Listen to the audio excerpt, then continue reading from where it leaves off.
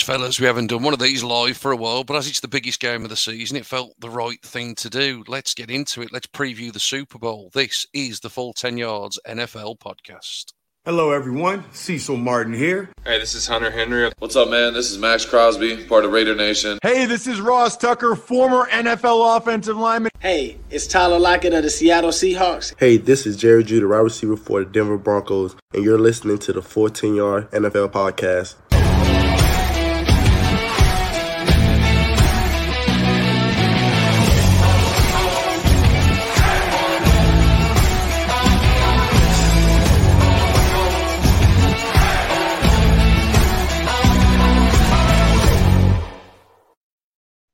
Yeah, we've been building towards it, haven't we? The longest ever NFL season. Nearly done, fellas. One game left, though. I'm getting excited about it, and we're going to break it all down throughout the course of the next hour or so. We've got a few guests lined up, fellow members of the Full 10 Yards family. But the regulars are here to start us off this evening. Josh, welcome in, buddy. How you doing? Yeah, not too bad, mate. Yeah, he couldn't kick us off straight away, even though we've got nothing to do with the old Super Bowl. So glad to be doing something this Super Bowl week. And apart from that, yeah, all good. I think that this season's been so long. We've said that for so many times, haven't we? And it's finally coming to an end. And feeling almost wistful, mate. I think it's probably the best way to put it. Very nice word, mate. Very nice word. Steve, how you doing, buddy? I'm good. A house move couldn't deter me from appearing on the Super Bowl special. We started this season's pod back in August when we started doing all the previews, and we were doing all the divisional previews. And I'm sure if we went back and listened to it all now, we got it all wrong, I'm sure.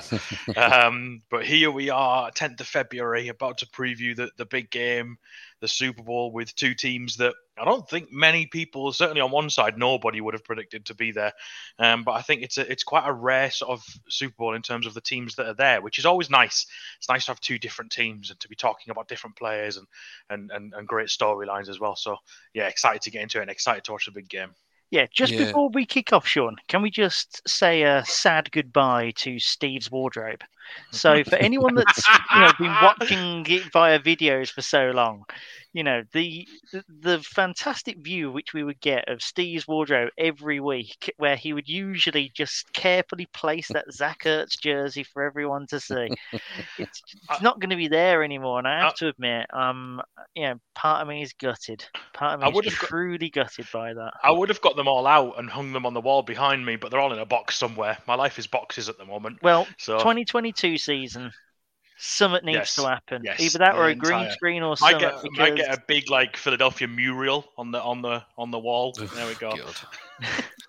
Something to look forward to. It will do. Yeah. We're making improvements next year. That's one of them. Yeah. Well, I'll tell you what, fellas, as we talked about next year, let's jump ahead of ourselves. We'll come back to the big game because we're going to talk lots about the big game. But obviously, we've said over the last couple of weeks, seemed like a huge coaching hire cycle this year with 9 new NFL head coaches being hired. And we've finally got a full list, guys. It felt like for the longest time that nobody was being hired. And then all of a sudden, they all came trickling through all together. So let's run through the whole list. So we've got Lovie Smith at the Texans, Dennis Allen at the Saints, Matt Eberflus at the Bears, Nathaniel Hackett at the Broncos, Josh McDaniels at the Raiders, and last time I checked, he's still at the Raiders, so it seems like he's committing to it this time around. Kevin O'Connell at the Vikings, Mike McDaniel, the minority hire at the Dolphins, we'll come on to that shortly, Brian Daboll at the Giants, and Doug Pederson back in the league. I actually think that Doug Pederson one's probably one of my favourite ones, but there's the 9 altogether, mate. Like I say, break it down for us. Which ones do you like? Which ones are confusing? And which ones do you think, oh my God, what on earth are you doing there? Doug Pederson's probably sort of gone under the radar a little bit because he was out of the league last year and it wasn't in the league in any job at all. I think he took a couple of, consultancy weeks at Indianapolis with his old friend Frank Reich, but didn't have a job. And I think that's a really good hire from Jacksonville. They needed a solid, sort of sturdy head on the field. They've had so many years of just mismanagement there. And the guy's won a Super Bowl, and he played quarterback in the NFL. Like, he's got experience. Absolutely would not be surprised if he brings Nick Foles back just as like an experienced sort of second quarterback. I like that hire. I think it's a good hire for Jacksonville, but I'm reserved to sort of give them too much praise until they sort out their GM position, because that is holding them back big time. We won't get into it, but they probably should have hired Byron Leftwich, but who knows what happened there. Couple of good hires I liked. I liked Hackett going to the Broncos. There's obviously that raises a lot of questions about who could potentially follow him to the Broncos. But I think that Broncos team is a good team. They've got a good roster, and Hackett's obviously done good things with that Green Bay offense. It'd be interesting to see if let's assume that Rodgers doesn't go to Denver. Be interesting to see how he copes without Aaron Rodgers as the sort of the get out of jail free card. Dare I say it? It pains me to say it. It really, really pains me to say it. But I think one of the best hires of the cycle is the Giants with Brian Daboll. I think that's a really good hire. He seems to be assembling quite a good staff around him. They are in cap hell, and they've signed some ridiculous free agents. So I don't know how easy they're going to find it over the next couple of years. There's got a lot of questions to sort out, but I think Brian Daboll, it surprised me he didn't get a job last year. I think that's probably the best. Josh, I'd be interested to see what you think is some of the worst ones, because I've got some ideas. Well, for me, I think that the worst one is quite probably Lovie Smith at the Houston Texans. When you think of some of the names of which they were linked with at one point, and then you just sort of settle for Lovie Smith. It's, especially considering I can't even think of the guy which they let go. David Culley. Thank you. David Culley would have been better, surely. No? It just doesn't make sense, does it? Like, why have they fired him to replace him with Lovie Smith? Exactly. Like you said last week, Sean. It was on his staff as well. Yeah, it's very strange. Why did they fire him? So no idea what's going on in Texas there. Exactly. Yeah. So I think that's probably the worst one, and it just goes to show as well that the Texans organization continues to get the big calls wrong. I think that's been a case for a number of years now, and it just doesn't inspire confidence if you're a Texans fan at all. Also, I don't like Josh McDaniels at the Raiders. That's... I feel like they've done it for the name rather than anything else. Vegas still trying to get a foothold, still trying to be this flashy team, etc. Josh McDaniels, how long has he been on the circuit in terms of potential head coach? For so long, and now he is, and I just don't think it's the right fit at all. So that's another one. In terms of great hire, in terms of the ones which have done the circuits from the analysts, and that everyone's hyping up Mike McDaniel at the Dolphins. Yeah, I like that one.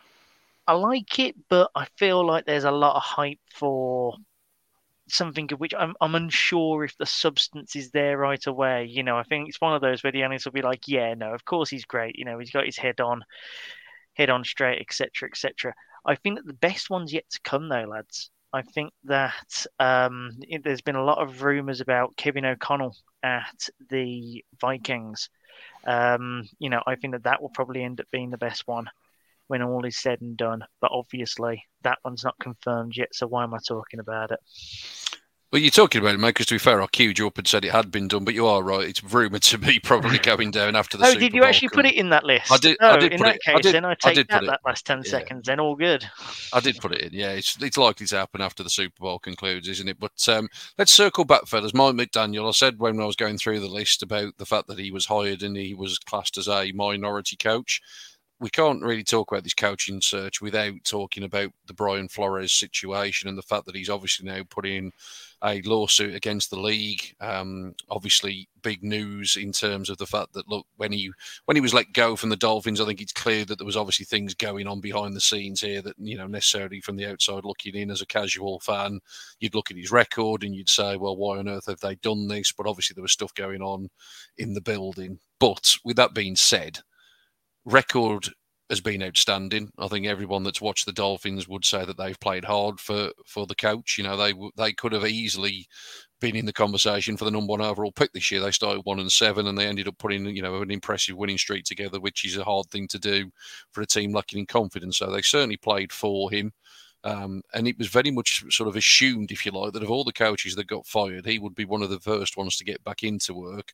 It's not to say that he won't land a head coaching job next year, but obviously we'll wait and see now how this legal stuff plays out. But Steve, I think it's fair to say that yet again, bearing in mind the Lovie Smith one was one that was confirmed after this lawsuit was put forward. The NFL has got a real problem here, whether they want to admit it, whether they want to address it or not. They just, for whatever reason, there just isn't the proportion of minority candidates getting these opportunities, is there? Yeah, absolutely. And I think you've only got to look to, a guy like Eric Bieniemy, who yet again goes another coaching hiring cycle without getting even a look in for a job. I think he had a couple of interviews and nothing more than that. Now, Bieniemy is in a situation where you wonder how he would do without someone like Andy Reid and Patrick Mahomes and that sort of talent around him. But eventually these guys have got to leave. They've got to fly the nest, and they've got to try it out as a head coaching position. And Bieniemy's been in the league long enough that he should be getting a look in now. And why he isn't, is there more than meets the eye with that? I think in the NFL that there must be, and I think it falls down to the owners and how much of a sort of an old boys club it is in the NFL, and that sort of situation that we're faced with, where there's now, is there one? I think there's one with Pittsburgh's head coach, and that's it. Obviously now Lovie Smith as well, and that's not good. That's not enough. Like, it's not representative. It should be more than that. And some of the stuff that came out from Brian Flores' sort of statement and lawsuit about the Rooney Rule and how the whole text conversation with Bill Belichick and how the Rooney Rule is being used as, we've got to tick that box, essentially. We've got to bring him in, we've got to interview him, and that ticks the box, and that's it. That's not good enough. That's not good enough. Like, Bieniemy, I'm using Bieniemy as an example because the Chiefs have been excellent over the last sort of 4 or 5 seasons. They've gone to the Super Bowl twice. They've gone to the AFC Championship game 4 years in a row. Bieniemy has a play in that. He is part of that process of that building. It's not just Andy Reid and Patrick Mahomes. He is there. He is the offensive coordinator. He has involvement in that, and the fact that he's still not got a head coaching job is absolutely beyond me. Yeah, no, I completely agree. Josh, here's the $1 million question though: does Brian Flores ever work as a head coach in the NFL again? That's an interesting question, because then you look back to the only real comparison of which you have now in this sort of space is Colin Kaepernick, of which there's no way he's putting on an NFL jersey ever again, and he just sort of got paid off to go into the sunset and that long good night. I think so. I think that this is probably one of those. I see it that the NFL will accept that there are faults and that changes need to be made. They'll probably end up putting up some sort of hush money to, sort of go, yeah, it turns out that they really did screw up. So, here's maybe 2 years worth of compensation. Brian Flores is a good coach. The NFL above all appreciates talent. And I think that if Flores leaves it at this lawsuit, I think that Kaepernick's... no, I don't even really want to go into that. Essentially, it's a case of letting things work out in the, through the lawsuit, just letting that happen, accepting what comes their way, or, a case of accepting whatever the ruling is, if it's positive, which I imagine it will be positive for Flores, and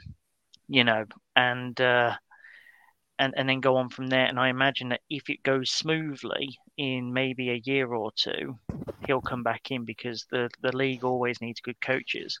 And let's face it, there are teams that do not have good coaches right now, including some of which have just been hired. So, I think, just quickly to come back on it, what I would say as well is that I think there's definitely no smoke without fire. I think Flores has obviously got something, and the fact that he's staking his entire career and reputation on the line shows that he's confident that he's got something. How he can prove that, I don't know. I would say that Flores is the type of guy that could find his way back in. He had a good relationship with Bill Belichick. Could he find his way back into the Patriots and get in that way? Maybe. But I think what definitely could happen is they needs to relook at the Rooney Rule again, and I think there could be changes around that. I don't know what the answer is. I'm on the side that I definitely want to see changes to the point where we are seeing more minority head coaches hired, because it absolutely needs to be the case. But I could see there being more changes to the rule where it's not just a case of, okay, we've interviewed that guy, that ticks the box, on we go, we hire the guy we always wanted. Yeah, you feel like there was never a way for this rule to work fully for the way it was supposed to. It's there because it shows a sign of positive change, but if you're going to be, if you're never going to actually do it in the faith of which it's intended, then it's always going to suck. So there has to be a way of trying to get around it. But I feel like no matter what you do, there's no way of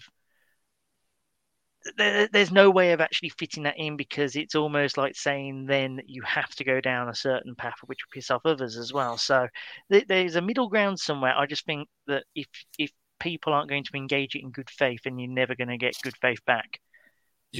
Also, just one final thing as we put a line under it. Fair play to Bill Belichick. There is no way he sent that text as a mistake. That was definitely whistleblowing. And full props to him for doing it.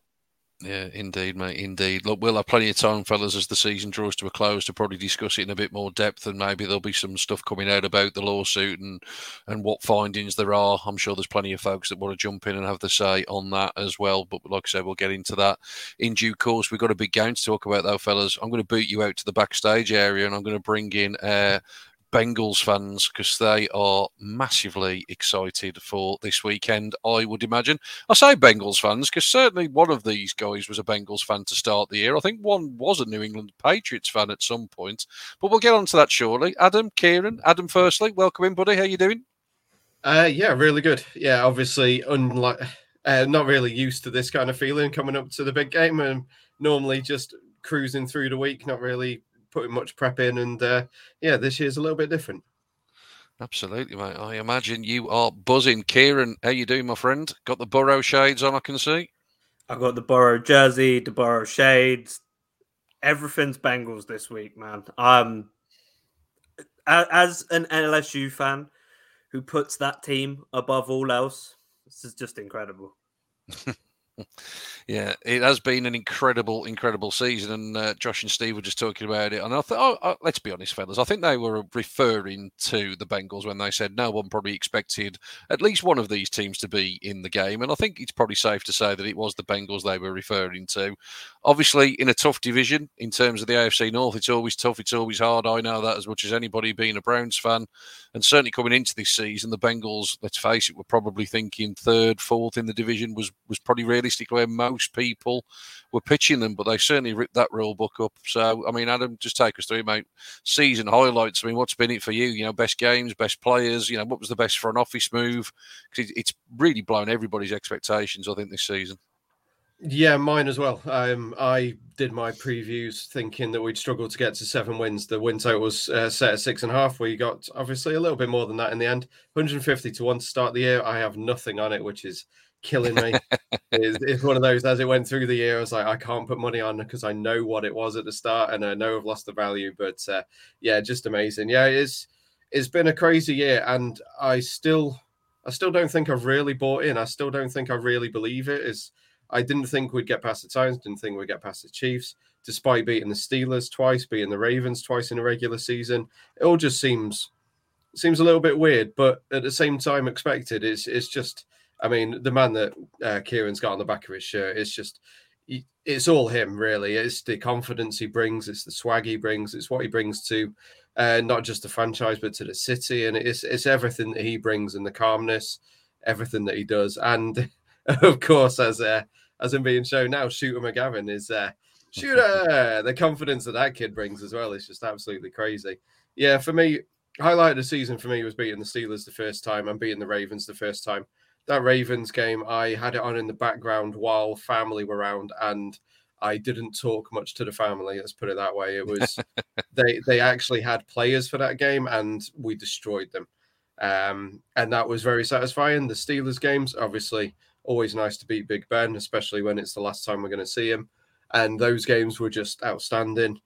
And then the first Chiefs game, I keep getting told that the Chiefs weren't trying in the second half, that they were happy with their seeding. They weren't really fussed, and the Bengals just wanted it more and all this. And then they proved it again last week that wasn't the case. So yeah, it's just been a crazy season, and I'm actually surprisingly calm for this weekend. I'm more chilled for this weekend than I have been for the last few, to be honest. I think there's a genuine chance that the Lombardi comes home to Cincinnati. We'll get onto that in a minute in terms of why you think they may win it. Kieran, I suppose for you, I mean, you've talked a lot about Joe Burrow, but the other man that obviously is a huge piece of this for you is Ja'Marr Chase. I guess when I asked Adam the question, best for an office move, look, so much talk on that draft night was, should it be the tackle? Should it be the wide receiver? I mean, look, let's face it, I don't think anybody's really sort of arguing now that they made the right move at the time there, did they, mate?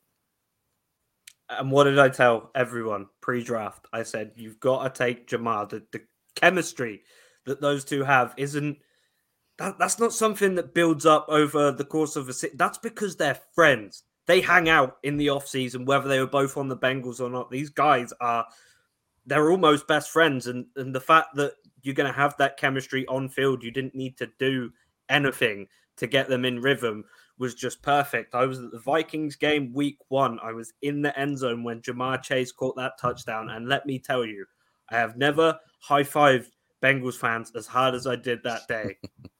There was probably 30,000 people yelling Ja'Marr can't catch just to take the piss out of everyone who said that preseason.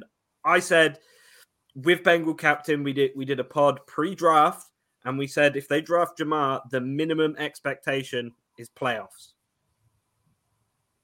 I think we called that pretty well. I'm just going to be honest. I think we called that pretty close. And I said, Ja'Marr probably going to break Ocho Cinco's single season receiving yards record within the first 3 years. Did it in one. Look, when it comes to NFLSU, I know these guys. I know we run this league. So the fact that we got the best quarterback and the best wide receiver to ever come through that school on the same team. Are you mad? Disgusting things are going to happen over the next 10 years, and the Bengals are going to be in the Super Bowl more than 3 times. I can guarantee you that. Someone's bullish. Someone is bullish. Yeah, I remember week 1. You were over there. Me and Adam were drinking at a bar in Birmingham, and it's obviously come back to bite me in the arse. But I was actually cheering the winning field goal, thinking that that would be one of the Bengals' 7 wins on the season, as Adam referred to. Little did I know that would come and bite me all those weeks later. But look, there's 2 sides in this game, obviously, and look, let's face it, the Rams are a quality outfit. They've got plenty of weapons on the offensive side of the ball. They've obviously got a pretty phenomenal defensive line, and obviously got players at all 3 levels of the defense, haven't they? So, Adam, you said you're quietly confident, and you think there's a chance that that the Bengals may well win it. But what do you fear the most about the Rams in this one? Yeah, I was going to try and get through this section without mentioning Aaron Donald, but it's impossible. He's arguably the best player in the league of any position, so it's tough to not mention him as a threat. It's him and Von Miller is the worry. Obviously, Leonard Floyd just steps up. He had 9.5 sacks himself this year, but it is Aaron Donald on the interior. The interior of the offensive line is where the Bengals struggle, and Aaron Donald is phenomenal. He really is. It's one of those that if I wasn't a fan, I'd be happy for the Rams to win just for him. But obviously, I don't want that this time. But yeah, he's unstoppable, and he will get pressure. He will bring that. But the thing is, like, even with the worry of that, the Bengals are used to it. Joe Burrow's used to it. He's had this all year. He's the most sacks QB of the season. He knows what the pressure's. He knows the pressure's going to come. He knows where it's coming from, and he's going to hang in there, and he'll make his passes. So, as much as it is a threat, it is a worry. It's not. I don't believe it's as big as everyone's making out. It is the main worry, but I don't think it's as huge as everyone's saying. It is a big mismatch. I'm definitely not going to deny that, but that's the worry. But the rest of the groupings, I went through everything, and I think the Bengals have the better linebacker group. I think the Bengals have the better all-round secondary. Obviously, the Rams have Jalen Ramsey. He doesn't tend to track players. He will be on Chase Moore, I think. But who cares? That opens it up for T. Higgins and Tyler Boyd. And Joe Burrow's proven this year that he doesn't just focus in on one player. If Chase wants to be the distraction, he will be that. There was a great clip from the Mic'd Up where he mentioned Chase being double teamed, and Chase just turned around and went, I know. But he used that to take the man away, and then Higgins got a big catch, and that's what they've done all year. They've got that much talent on the wide receiver core. They might not have the best wide receiver in the game. Sorry, Kieran. I know you're probably going to be peed off with that one, but Cooper Kupp is amazing. But as a group, the Bengals have got a stronger group. They've got a stronger linebacker group, as I said. Secondary, running back is stronger. I believe the quarterback is stronger. It's a very close one. I will admit that. It's I do quite like Matthew Stafford, so it makes it a little bit tough being a little bit down on him. But I think Burrow he's shown this year that he's calm as anything. So as much as Aaron Donald is a threat, I do think this, obviously the Rams are going to get some sacks, but they'll do what they did against the Raiders. They'll play away from the main pressure, and that was Max Crosby and the Raiders. They played everything to the left or to the opposite side that he was on. Obviously not as easy with interior pressure, but as I say, they know it's coming. It's been coming all year. Joe Burrow's dealt with it all year. We'll see what happens, but I'm fairly confident. And Kieran, just sort of following on from that, so obviously Adams focused a lot there on the defensive side of the ball in terms of what the Rams bring there. Offensively, he's just mentioned Cooper Kupp there. Obviously, OBJ is coming into his own a little bit in the last few weeks. He's certainly, becoming a bigger part of that offense in recent weeks. What's the biggest fear from the sort of the Rams on the offensive side of the ball? Honestly, Cam Akers is going to be a problem because the Bengals not been the best team against the run all year. I know you got guys like Trey Hendrickson and Sam Hubbard who have absolutely killed it, but missing Larry O is big for that run stop. He was exceptional all year. I mean, DJ Reed has really stepped up, and obviously Tyler Shelvin's about, but there's just something different about Larry O. So that run game is going to be hard for the Bengals to stop. They will stop it, just for the record. This is a Bengals win that is happening this weekend. It goes no other way. Trust me, I'm trying to get lit up at a Super Bowl parade midweek. That's happening. So the offense the Rams have got is so explosive. You have a super crazy deep threat like OBJ, comes out wide receiver U. He's an absolute beast. Everyone knows that.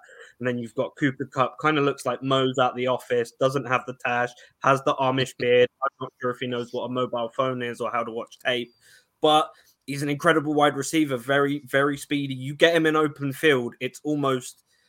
Remember what Ja'Marr Chase did to the Chiefs week 15? Cooper Kupp does that type of thing as well. He's incredibly rapid, and the way he operates in open field is absolutely exceptional. So Eli Apple, I know he is probably goated now to Bengals fans because of his Twitter rampage.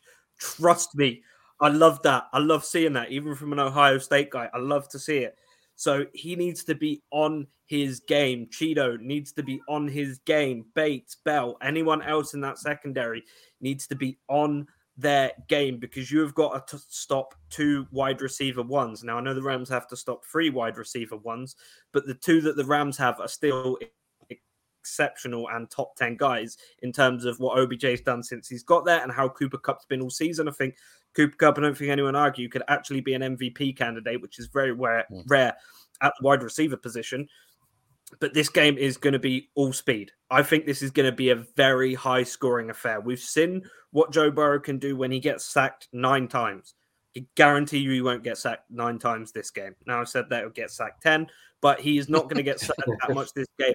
They are going to have the ball out just as quick as they can. Every single play. It doesn't matter whether they're getting the ball to P. Ryan, Mixon, Boyd, Higgins, Chase. It doesn't matter where they're getting the ball. They're getting that ball out quickly, and it's going to be a lot of open field play, and I think that's exactly what the Rams are going to do too.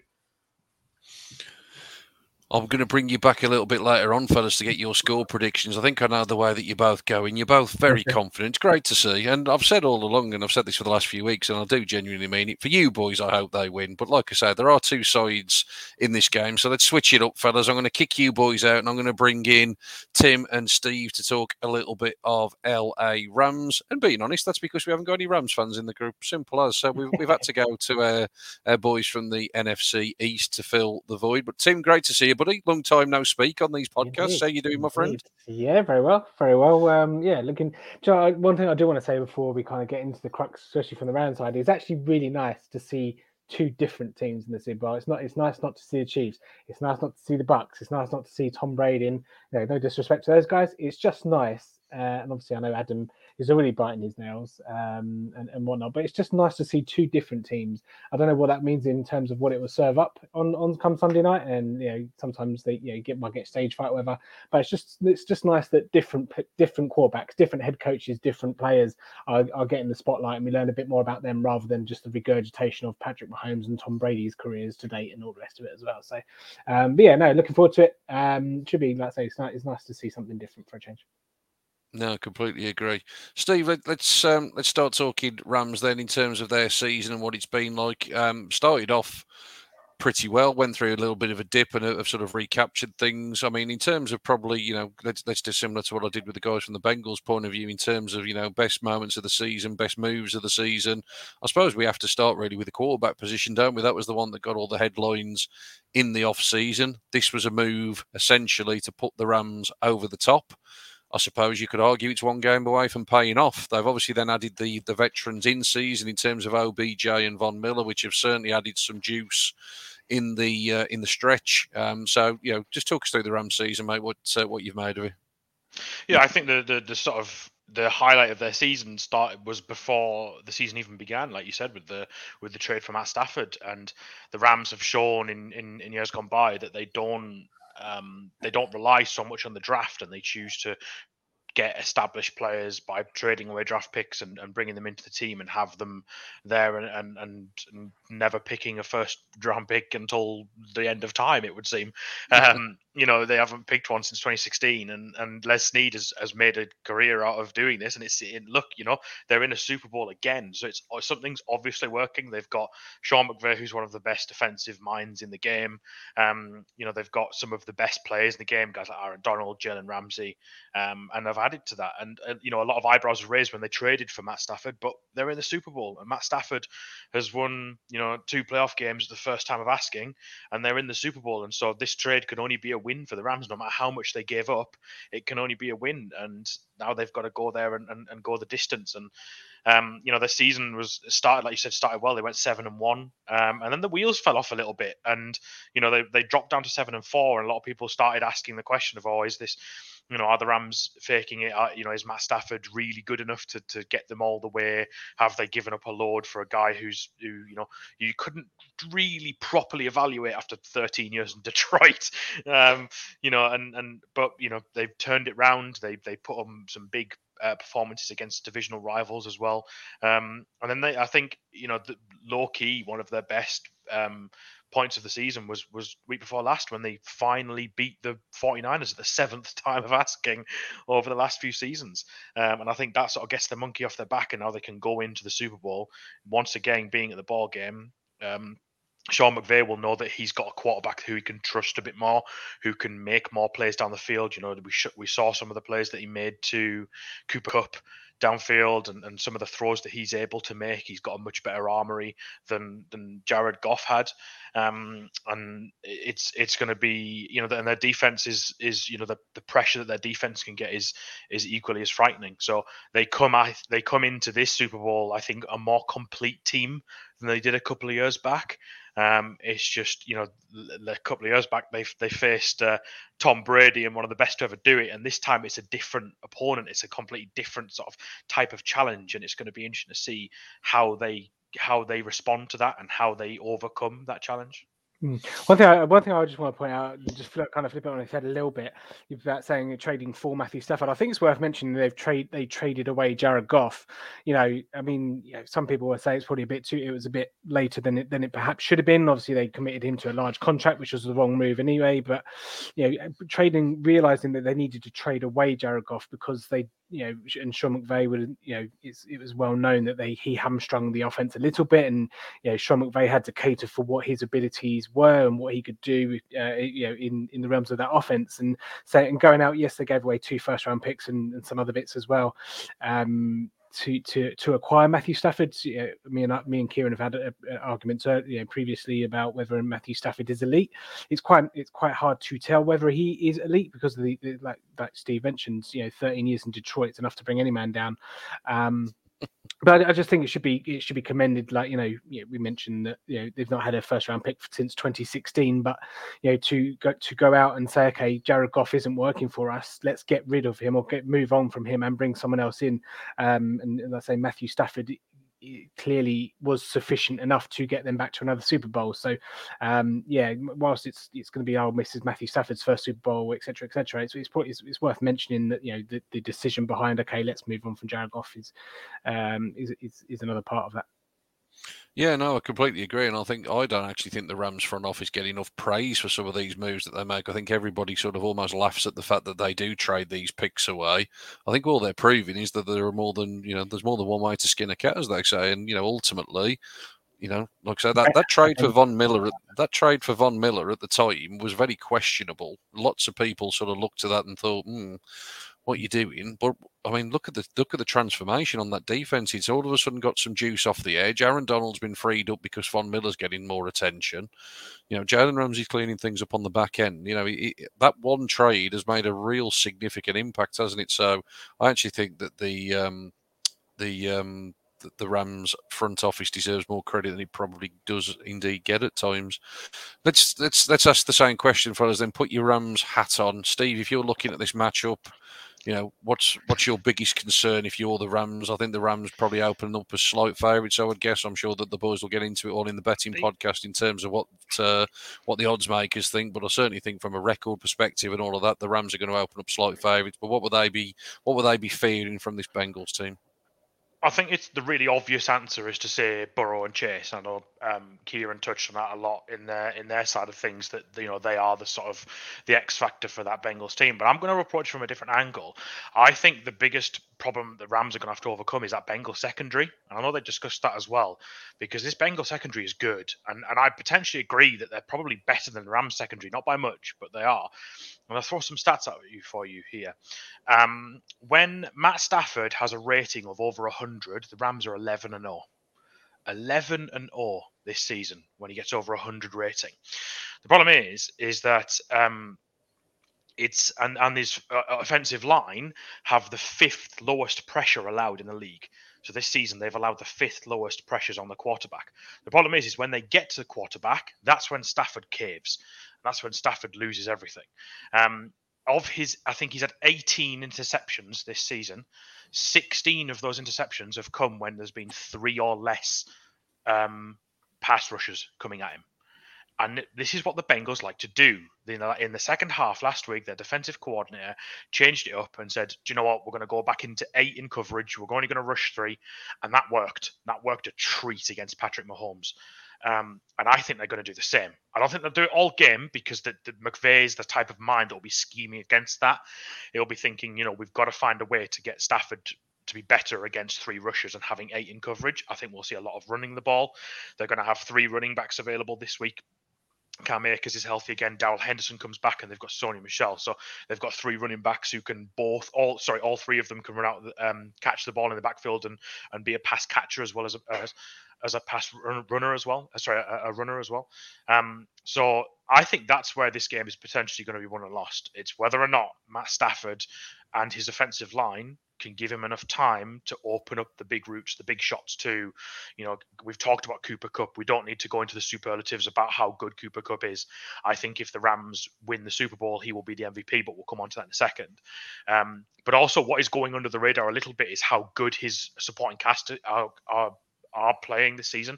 The OBJ trade has turned out to be quite a smart acquisition. I know Josh won't appreciate me telling everyone, but he has been playing well as a second wide receiver. He's been taking some of the pressure off of Cooper Kupp, and it allows Kupp to be one-on-one in matchups that he's going to win all day. And also Van Jefferson is playing well, and is as a third wide receiver is almost as good as you're going to get. And Stafford likes to throw to his tight ends as well. So I think this battle is going to be between the Bengals secondary and that passing game with Matt Stafford. If they can rush 3 and get to him, it'll be interesting to see if Stafford turns the ball over early. And if that happens and they get in his head and they keep his passer rating low, then this could turn into a very good evening for the Bengals. Yeah, it most definitely could. Tim, I'm going to get your official prediction at the end of the show. But for now, I want you just to become the Rams fan that we don't have in the full 10 yards group. And as the boys in the Bengals side are very confident, if you were a Rams fan and you were oozing confidence, why are the Rams going to win this weekend, mate? Well, the Rams are going to win. The defensive line is going to overpower the offensive line of the Bengals. They're going to get home. That's one of the keys. In the article I wrote was the main key to this game for me was can the Rams pass rush get home? So if you're a Rams fan, you're going to say yes, they are absolutely going to get home, and it's not going to be just Aaron Donald. And if I'm Sean McVay, I'm going to be trying to look at doing some stunts off of Aaron Donald's, double teams and get people in and around him and hit Aaron Donald tied up, and then someone coming around the corner to knock Joe Burrow flat on his backside. And then talking of Sean McVay, you're a Rams fan, you're going to take Sean McVay over Zach Taylor all day long. Zach Taylor's had his fair share of criticism in his first couple of seasons. All right, yep, they're at the Super Bowl, fair play to him. But yeah, I think you also have. I don't know. I think playing in a home stadium. Let's not forget the Rams are playing in their home stadium after not having an NFL team play in their home stadium for however many years the NFL has been going on, 50 whatever. It's now 2 and 2 seasons. So I know the joke is that Los Angeles don't have many fans, and it's going to obviously Super Bowls are more corporate fan based. People that have the most money in their pockets, but. Home comforts. Bengals are officially the home team, but the Rams have played in that stadium 8-9 times this season. So again, things will be slightly more familiar to them, which may help settle their nerves a little bit more. And again, the Rams have recently been in a Super Bowl, whereas the Bengals have not been recently in a Super Bowl, and that's rich coming from a Dallas Cowboys fan. But it is what it is. And so again, they'll use the embarrassment that they experienced against the Patriots, only scoring 3 points. Not too many years ago. So again, they have maybe a bit of experience on their side. Just quickly to finish off, I would just say that the Bengals have an air of, I've said this before, of this 2017 Eagles about them. They are the underdog team. No one expected them to be here. They've done really well to get here, and actually now people are realizing how good they are. And so the Rams have got to not let the occasion get to them. McVay's been here before. A lot of these players have been here before, and last time they couldn't do it. So they have to not let the occasion get to them and not let this underdog team beat them, and get the job done. Yeah, absolutely. An intriguing matchup in prospect, fellas. I'm going to kick you guys backstage. I'm going to get you back a little bit later on to discuss your score predictions and your, possibly your MVP or your thing to watch on Sunday. We'll pick that up with the boys at the end. But Josh, I'm welcoming you back in, my friend. Tim just made an interesting point there about the home field advantage in the stadium. It was something that was talked an awful lot about last year and has kind of gone under the radar this year. Whether it does or doesn't make a difference, we will wait and see. But the reason that I've mentioned home field advantage is another one of my seamless transitions, my friend. We're going to go to 4 games where no one will have the home field advantage, and that is the International Series 2022. And I thought you were the man to talk to about this because you're a fan of sport on the continent. And the big news, I suppose, is the fact that Germany is now in the rotation, mate, for 2022 and beyond. Yeah, I'm actually wearing a Frankfurt Galaxy shirt as it stands. So perfect person to bring in, I suppose. Yeah, it's honestly great news, and also you couldn't have pitched 2 better cities for it, either in Frankfurt and Munich. Munich's Allianz Arena, obviously one of the largest arenas in the country and on the continent. It is quite something where it's a bit like Wembley, where you step out onto the terraces and look out over it. It's just got that massiveness to it, and you can imagine that those games we played around Oktoberfest time. I reckon I'll try and put those into like week 4, week 5. That's where a lot of Americans will already be over there as well. And an Oktoberfest NFL weekend, wow. That's pretty much all you want there. Frankfurt works more logistically. Frankfurt's airport is obviously one of the biggest hubs for American flights in Germany. So in terms of getting teams in and out, it'll be incredibly easy. The stadium is literally 1 S-Bahn stop from the airport as well. So it's incredibly easy for Brits to even do a one-dayer if they wanted to. And I've been to the Deutsche Bank Park more times than I can actually remember. I think it's like 15, 20 times. It's a very nice place to go to. Don't know what it would be like in an American football setting, as I'm more used to it from Eintracht Frankfurt perspective. But it's definitely a good weekend to go to as well. It's and also you can go to pretty much anywhere from it as well. So in terms of the German side of it, 2 very nice places. Obviously, it's only 1 per year, so get your Oktoberfest trip in this time round, and then you're quick in and out the next one. Good to see that London's kept 3 as well. Yeah, I was just going to touch on London. Adam's just put a cheeky message in the chat group to say that he's already priced it up, and I think it's basically only about £100 more on the aeroplane across to Germany than it is down to London. So certainly not a bad weekend out, like you say, particularly if it is around Oktoberfest as well. That could be something. Yeah. London, as you say, 3 games, mate. We've pretty much got 2 teams. Well, we have got 2 teams, I think, confirmed now. The Jags are going to come back to Wembley.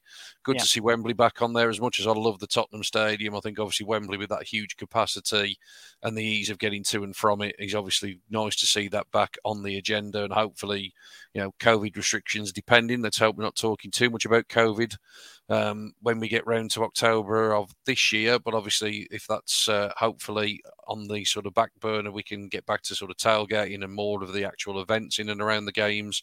And then 2 at Tottenham. I believe the Saints are already confirmed to be coming over. So the Saints will play one of the games, and then the other one, who knows? We will wait and see. So yeah, 3 for London and 1 for Mexico, mate. So I think a full 10 yards meetup's required. I think, fella, that's what we need. A full 10 yards game down at London next year. Sounds good. Down at Munich, even better. Yeah, we'll get everybody signed up. You know exactly where I'll be trying to get us down towards now. Adam, as a little note, mate, if it is around Oktoberfest time, for the love of God, book as soon as the dates become known.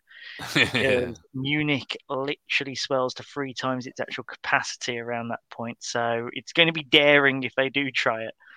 But in any case, though, it's fantastic. I think that you're going to see so much more of it as well. The fact that they've opened it up to Germany and Mexico now as a rigid thing shows that they are prepared to send it wider. I'm pretty sure that all teams for that week 17 will end up going abroad.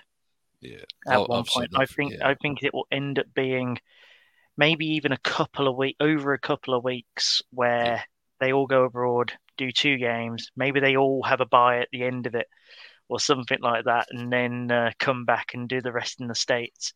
So just had a little note here from Steve saying, will the Packers finally cross the pond? They're going to have to in the next couple of years at the very least, because they have had to under the rules that everyone agreed to a couple of years back. So everyone will be able to actually see their teams play as well, which is going to be great. Yeah, fingers crossed we do get them over. It'll obviously be a really popular choice if they do. Let's just hope we get a little bit better than the games that we had this year. I know that was nobody's fault. Nobody knows what the records will be when the games roll around. But I've actually forgotten them already. The Jags beating the Dolphins and the Falcons. Falcons, Jets, mate. Falcons. Carl Pitt scored a touchdown. That was the one thing to remember. It wasn't exactly a stellar cast, was it? Let's be honest. But no, great to see the games back. And like you say, certainly 3 to look forward to next year. Germany in the rotation as well. So the NFL continues to expand its global appeal. Obviously, like I said, this weekend is the massive game, isn't it? Worldwide broadcast. We'll bring all the fellas back in to go through actual predictions for the game ahead of Sunday, 11:30, I believe, kickoff UK time. If anybody wants to correct me if that's different, but I believe it's 11:30. I'm getting lots of nods, so that's good. I've got that part right at 11:36. Probably by the time they actually get round to it. Yeah. So we'll wait and see what happens. By the time they've sang bloody America the Beautiful and the national anthems going on for 5 minutes and everything else, it'll probably be a few minutes late. But obviously one to look forward to. I know a lot of people are excited about the halftime show as well. Can't say it's my cup of tea, but I know a lot of people are excited about it. So we'll wait and see what happens there. But fellas, let's go around you in order. And I'm gonna get the Bengals fans on first, because there's no point building up the suspense and thinking, will they root against their own team? I think we know which way they're going, but Adam, let's start with yourself. So score prediction, and throw us out something, whether it be your MVP or something you think might happen or whatever the case may be, buddy. Yeah, as much as I'm confident with it, I still went with a close win. I went with 27-24 to the Bengals. I mean, shooter at the end. He's been money all year. I wouldn't be surprised if he is the reason that they win this one. Slightly off pick. T. Higgins 100 yards. I think that's probably the most outrageous I'm going to go with, just because, as you said, Chase may have a bit of a down day, may take the coverage away, and if he does, then fine, we'll go with T. Higgins. So yeah, nothing too extravagant, unfortunately, but I think a close win for the Bengals. I mean, I'm really looking forward to the game. With Kieran saying earlier, it could be very high scoring. It could be 35 points. It could be 70 points. It's one of those that could go either way. But I'm hoping it's fun, and I'm hoping the Bengals win. Kieran, let's come to you, mate. I'm sure you haven't got them winning by 3 points. You've probably got them winning every couple of minutes by 3 points, knowing you. You're that confident. But come on, what are you going for, buddy? 31-28 to the Bengals. Ooh. I will caveat that by saying the Bengals will look dog shit in the first half of this game. We know how the season's gone. They're going to look bad. Stafford's going to carve up, and then the second half, they're going to come out 2-3 picks, a bag of sacks. That's going to hold. Look, they held the Chiefs to 3 points in the second half. Twice. That doesn't happen. So that's going to happen. The man, Big Bayou Burrow, is going to win MVP, either that or Jamar Chase. That's going to happen. And they're going to raise that trophy. And I don't really drink, but I am going to be so drunk for the next week. I promise you that. And I'm going to be the most ignorant human being on planet Earth all the way until the season starts again. I like how he warns us about that. Like, we need warning. Yeah, like we don't already know. Exactly.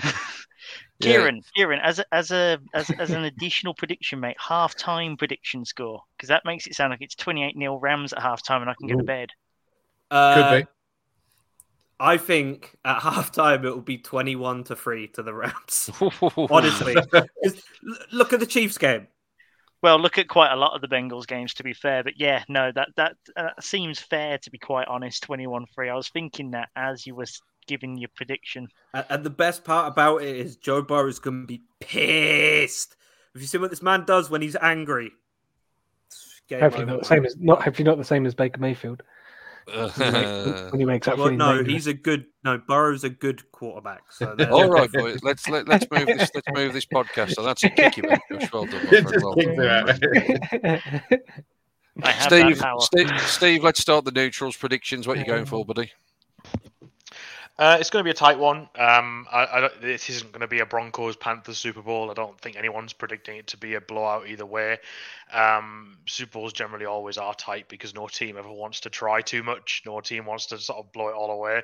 I have to pick the Rams. I think they've got the better team overall. I think around sort of 34-30. Interesting stat for you. Let's end as I've started the season with my stats all the way through. The Super Bowl record for sacks in one game is 3, and it's held by 4 different players. I think that could be broken on Sunday night by maybe Aaron Donald, maybe someone else if he takes a lot of the double teams. And I think that could potentially be something to watch out for. If that Rams defensive line gets moving, then Joe Burrow could be in for a long night. But like the guy said, Joe Burrow's had a lot of long games in the NFL this season, and he's come out on top. So I'm certainly not writing them off, and I really do think this could go either way. And it's funny how when the championship games finish on that weekend, you sort of think, oh well, this is easily going to be the Rams, and then as the game gets closer and closer and closer, you start thinking, actually no, this is going to be far closer than we all think, and this is going to be a real shootout. But I think MVP will be Cooper Kupp. Tim, what are you going for, buddy? I'm probably going to go against the grain with everyone. I'm going for something like a 20-16 win for the Rams. I think it's going to be a low scorer. I don't think both teams are going to necessarily hit the ground running. And again, it's like the theme of you don't want to lose the game in the first half. And I think there will be a couple of turnovers on each team. I just think the defensive lines, the defenses will dominate. I know we've got two really good quarterbacks operating, and you've got the stellar cast of Jamar Chase and Cooper Cup and all the rest of it. I just think it will be very cagey and conservative to start with, and I just think it will struggle to get out of that momentum. So 20-16. So I suppose bold prediction is it's going to be a really really low scoring Super Bowl. Sorry everyone if you're tuning in. It's more high scoring than 10-3 the last time the Rams played in it, mate. So 20-14, people will take that. Josh, what you got, buddy? So I've wrestled with this back and forth because realistically, I don't care as to who wins at this point. But 27-23 Rams is what I've ended up with. Simply that I think the same as Kieran in that I think that the Rams will go up quite a bit early. I think it would be one of the ones where the Bengals have had to fight back quite a bit for most of their big games. I feel like this is the one that breaks the camel's back eventually. I think it's going to be really close, and it's going to end up being down to the final drive, which usually means that Cincinnati would win it in that sort of situation. But sport comes up with all sorts of contradicting poetry. So I'm going to say it comes down to the final drive, and then a Rams win, but they could easily go the other way. As to any other sort of bold prediction, it might not be all that bold, but a defensive MVP might be bold enough to put it in this, and Aaron Donald wins MVP. It doesn't sound bold when everyone hypes him up, but, defensive MVP does not happen often. No, it doesn't, mate. You are correct. But I'll start in reverse order. I'm going to give my bold prediction because I don't know if I told you, fellas, my 20-1 bet builder landed the other day. I think I've mentioned it a few times. Did you mention it, mate? I did mention it a few times. So, hadn't heard about that. I'm glad you did. Here's my bet builder for the weekend. I've got a T. Higgins touchdown, a Cooper Kupp touchdown, Aaron Donald to record a sack, and a successful 2-point conversion. 16-1. That's what I'm going for as my bold basically, prediction. You've got 16-1 on there being a 2-point conversion. That's basically the way I've looked at it as well. So, I think that's pretty decent value for money. And I think in terms of the game, I'm going for a relatively high-scoring one, and I'm going for the Bengals to win it 31-30 with Shooter knocking one through as time expires, because that just seems to be the destiny, doesn't it? As Steve said a few times, it feels like the destiny team. I think it'll be a cracking game. Really looking forward to it. I think the two teams that match up really well to give us an exciting game as well. It's got everything that you'd want it to have, certainly on paper. Let's hope it does deliver. In terms of on paper, if you haven't done so yet already, go and read Tim's written things to watch for in the Super Bowl. We mentioned it earlier on as we were discussing things, so go and check that out. Sean's also put together a cracking 56 facts about the Super Bowl as we reach Super Bowl 56. That went live today as well, so check that article out on the website. The boys, I believe, tomorrow, fellas, betting podcast, getting some nods. I am indeed. So, there'll be much more in-depth than my 16-1 punt there, so the fellas will get you lined up with all of the... Probably not as good a success rate, though. That's 100% success rate right there. We keep that quiet, my friend. We keep that quiet. And then, fellas, we'll be back next week, I suppose, to break it all down, because the big game will be done, the season will be over, and then we'll turn our attention to the draft guide, and we'll start it all again for the 2022-2023 season. Obviously, fellas, if the Bengals win, we'll get you on to bask in all the glory. If they lose and you want to come on and have a rant, then you can do the same as well. But I was going to say, can we mandate that at least Kieran has to come on if they lose? We will do our best. Fellas, it's been an absolute pleasure. I hope everyone's looking forward to the Super Bowl. Thanks for all your support throughout the course of the season. Like I said, there's one game left. Let's hope it is a good one for all of the neutrals concerned. We'll be back, like I say, to break it all down next week. Keep everything peeled to full10yards.com for your coverage in between. Enjoy the Super Bowl, folks, and we'll see you next week. Thanks for listening to the podcast. Don't forget to find us on all our social channels, Twitter, Instagram, Facebook, TikTok and YouTube. Head over to our website, full10yards.com, where you can find out more information about why we are #4TheGame.